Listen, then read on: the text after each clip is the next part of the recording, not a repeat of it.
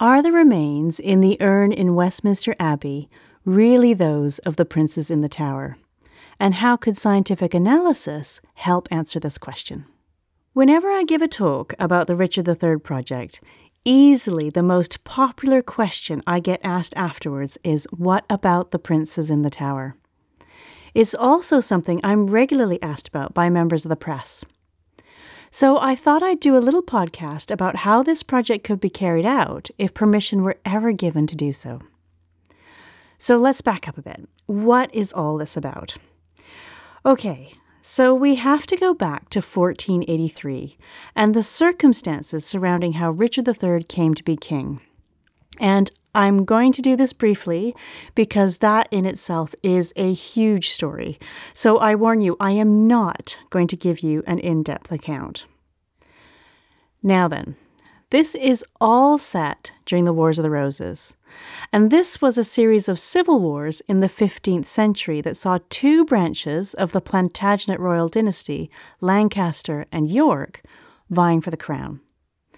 Richard was from the House of York, and his elder brother Edward was the Yorkist king, Edward IV. And from the historical records, it appears that Richard and his older brother were quite close despite the 10-year age gap. They certainly went through a lot together. Now, Edward IV caused a political kerfuffle when a few years into his reign, he married a woman in secret. This was Elizabeth Woodville, who was born into a Lancastrian family. She was the widow of a Lancastrian and already the mother of two. Alongside this, not only had negotiations been going on around Edward IV marrying someone from the European nobility, but Elizabeth's family was not a noble one, and therefore she would not be considered an appropriate partner for a king. Many accounts suggest that there were tensions in the royal court surrounding the Woodville family. This as Elizabeth's family gained power through her marriage to the king, but that Edward IV, by and large, managed to keep a lid on these tensions whilst he was alive. Edward and Elizabeth had a number of children, including, among them, two sons called, just to confuse things further, Edward and Richard. Now, rather unexpectedly, Edward IV took seriously ill in the spring of 1483, aged just 40. But he apparently survived long enough to add codicils to his will, including naming his brother Richard as Lord Protector to help rule the country until his 12-year-old son, who was due to become Edward V, grew up. At the time, the young Edward was, as was often the case with princes destined to become king, being mentored by another family member, in this case, one of his other uncles, Elizabeth Woodville's brother, Anthony, Earl Rivers, at Ludlow Castle in Shropshire. Edward IV died on April the 9th, and Richard is at one of his estates in the north of England when he hears of Edward's death some days later. He writes to Queen Elizabeth, assuring her of his fealty to his nephew, and then to the council regarding his position as Lord Protector. And this is where things get rather murky. There seems to be a lot of politics going on with many of the council, especially Edward IV's best friend, Lord Hastings, being concerned about a Woodville-dominated government. So while there is no evidence that Richard did not get along with the Woodvilles, they don't seem to have been particularly close. Lord Hastings writes to Richard and advises him to bring a well-armed retinue to London as soon as possible. In the meantime, the young Edward, Richard's nephew, is informed of his father's death and is due to be brought to London for his coronation by Earl Rivers.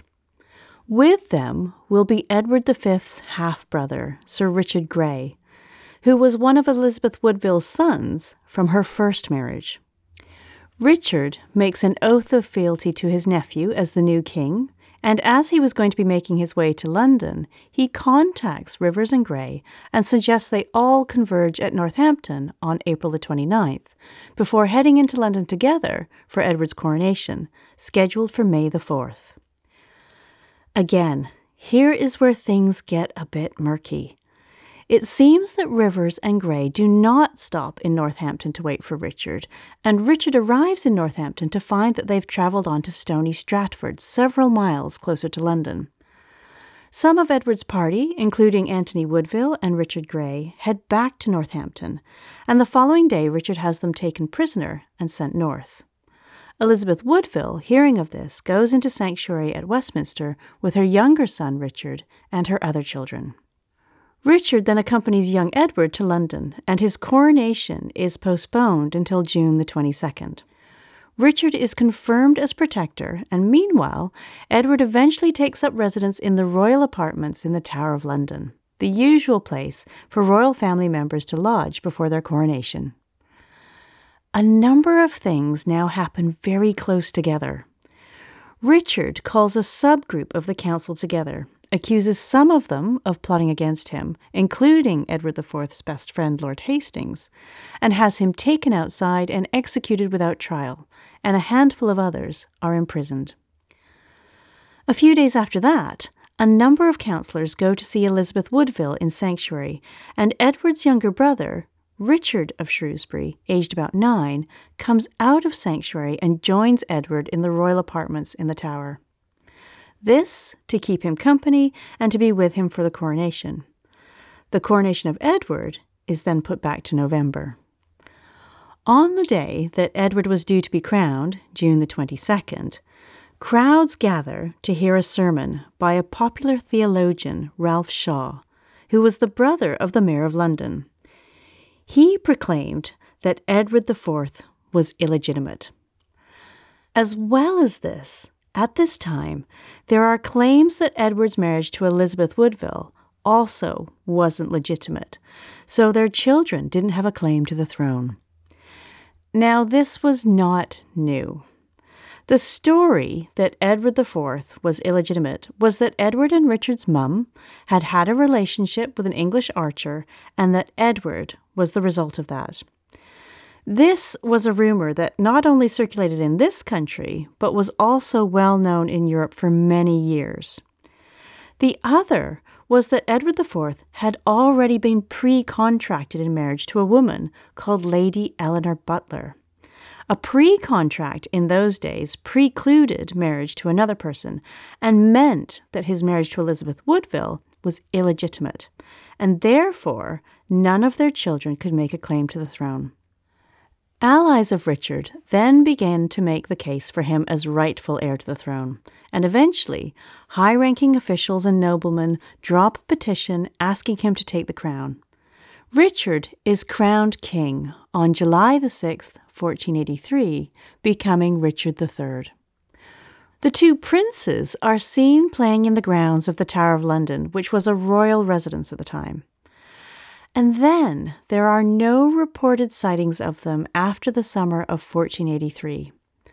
There are rumors as to what happened to them, including many that one or both of the princes were spirited away to safety, the younger of them surviving to make a claim to the throne in adulthood. And another rumor is that they were murdered, with a number of people in the frame, including Richard III. But it's from these events that they have earned the moniker the Princes in the Tower. Fast forward to 1674, and there are some renovations going on at the Tower of London, and workmen reputedly find some skeletons which, according to some reports, they lob onto the spoil heap until someone decides they must be the princes and collects them up. 4 years after this, on the orders of King Charles II, the bones are placed into an urn and interred in the wall of the Henry VII Lady Chapel in Westminster Abbey. It's important to point out that these are not the only skeletons found in the Tower of London, let alone that century. There's reports of some remains, possibly being those of one of the boys, being found in a turret, but these are eventually thought to be those of an ape that was part of the royal menagerie. Another set, again thought to be the boys, were apparently found in a walled-up chamber in the early part of that century. So let's fast forward again to 1933, and the bones in the urn are disinterred and examined by Lawrence Tanner, keeper of the monuments and librarian of Westminster Abbey, with William Wright, a renowned anatomist and 3 times president of the Anatomical Society of Great Britain and Ireland, and assisted by Dr. George Northcroft, an ex-president of the British Dental Association and leading authority on the dentition of children. If you read this report, you'll see that they do a long introduction to the history of the case, pretty much convinced that the princes were murdered by Richard III, and then start their analysis section. By page 2 of this section, they start to refer to the bones as being those of Edward V and his younger brother Richard, clearly biased as to the results before they've even completed the study. As such, it's not a rigorous scientific study as would be conducted these days. And to be fair to them, they simply didn't have the technology that's available to us today.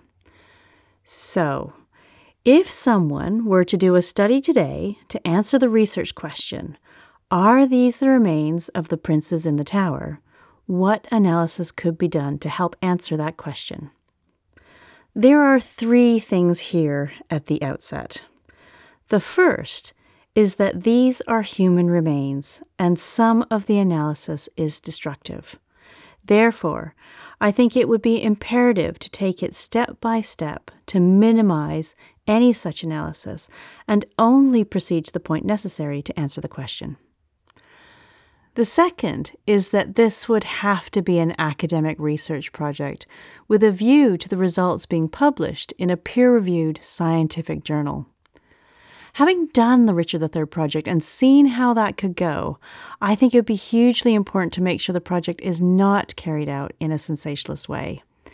Indeed, I personally would not want a big press release to say the project was happening at the outset, as that, I found, simply led to a bit of a press frenzy regarding not only the research itself, but when any results would be announced, putting unnecessary pressure onto the whole thing.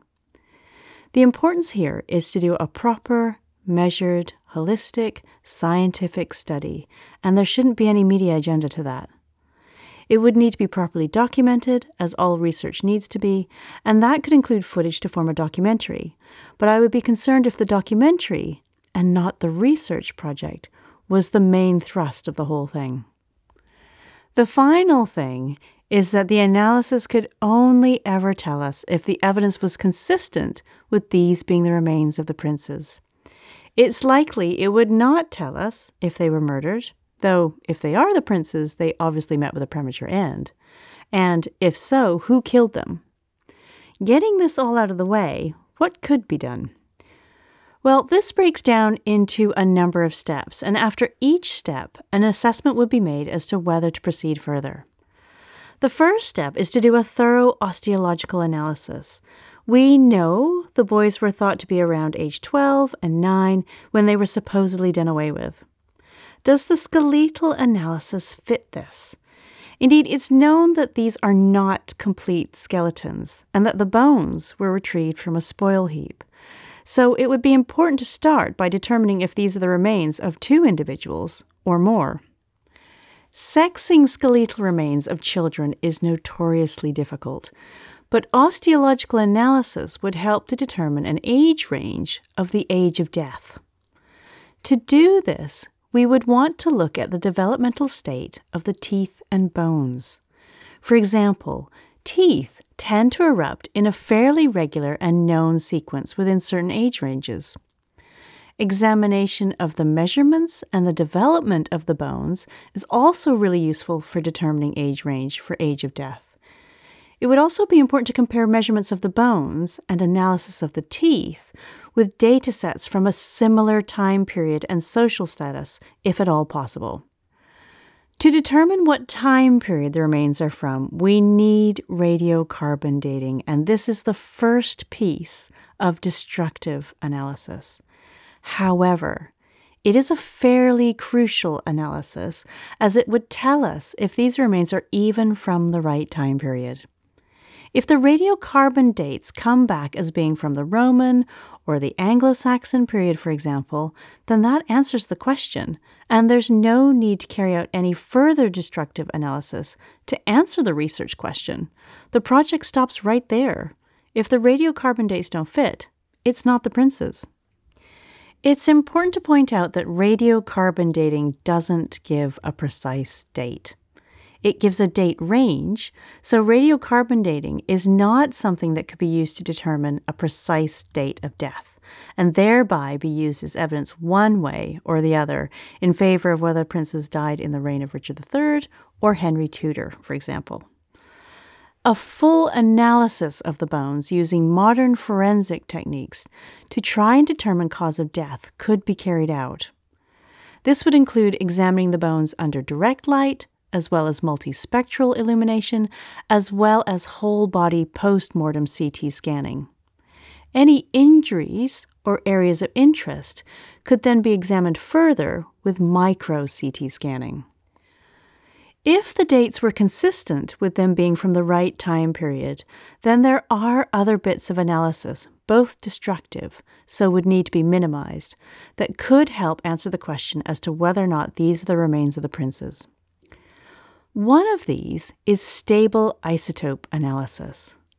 Putting it simply, this looks at different forms or isotopes of the same element, such as carbon or nitrogen, for example. The different isotopes of carbon and nitrogen can tell us about a person's diet and therefore whether or not they seem to have a diet that suggests higher status. Oxygen and strontium isotopes give an indication of where someone has lived, and so could be cross-referenced against the historical documentation about where the two princes lived to see if these two data sets are consistent with one another. Finally, genetic analysis could be carried out. And of course, this would rely on the DNA being of sufficient quality in order to carry out the research. There's a few things that could be done. The first is helping with sexing the skeletons by looking at the sex chromosomes. Females have 2 copies of what's known as the X chromosome, whereas males have only 1 X chromosome and a Y chromosome. Again, if this analysis showed they were definitely female, there's no need to continue further. If they looked to be genetically male, we could then look to see if the genetic data is consistent with these remains being the nephews of King Richard III. This could be done in 2 ways, by comparing the DNA from the skeletons with the DNA sequence of King Richard III, which is already known. The first way is using the Y chromosome. The Y chromosome is passed down through the male line, and so Richard III and Edward IV would have inherited the same Y chromosome type from their father, and Edward IV would have passed it down to his sons, Richard III's nephews. So the Y chromosome type from the remains in the urn should match that of Richard III. What about that pesky rumor about Edward being illegitimate? Well, we can get around that using DNA from the rest of the chromosomes. Say Edward IV really was Richard III's full brother. Then we would expect that Richard will share about 25% of his DNA in common between him and each of the princes. If Richard III and Edward IV were half-brothers, just sharing a mum and not a dad, then the princes would have a different Y chromosome type, but Richard would share about 12.5% of his DNA in common with the princes. Another segment of DNA that could be analyzed is mitochondrial DNA, which is passed down by a mother to her children. So, by comparing the mitochondrial DNA from the remains in the urn with a female line relative of Elizabeth Woodville, the prince's mother, to look for a match. Alongside this, analysis of the DNA could throw up information as to likely cause of death. For example, if Yersinia pestis, the bacteria which causes the plague, is detected.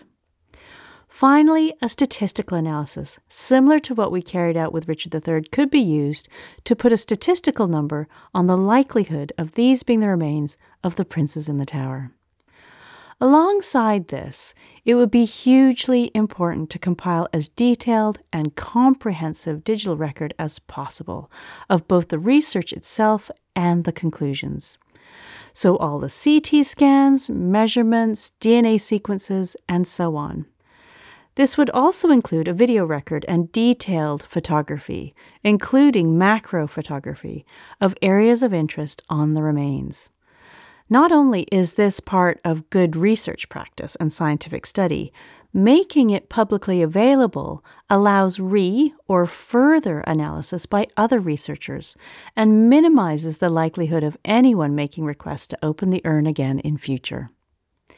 The outcome of this would be of great interest, both to historians and many of the general public. It's regularly voted as one of history's greatest mysteries. It's safe to say that a research project such as this would answer some questions, but not all. Indeed, it could raise new questions. It could well be that the radiocarbon dates at the outset show that these cannot be the princes, and therefore the research project ends there and then.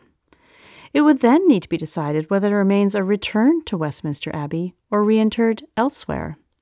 It does tell us, though, that we still don't know what happened to the princes. Should the analysis show the evidence is consistent with these being the two princes, then it would make sense to reinter them in the urn in Westminster, with the mystery having been solved as to whether or not these are the boys. This would tell us then that the princes did meet with a premature end. It may not, however, likely tell us how, and certainly not by whose hand. That is a mystery that would still need to be solved.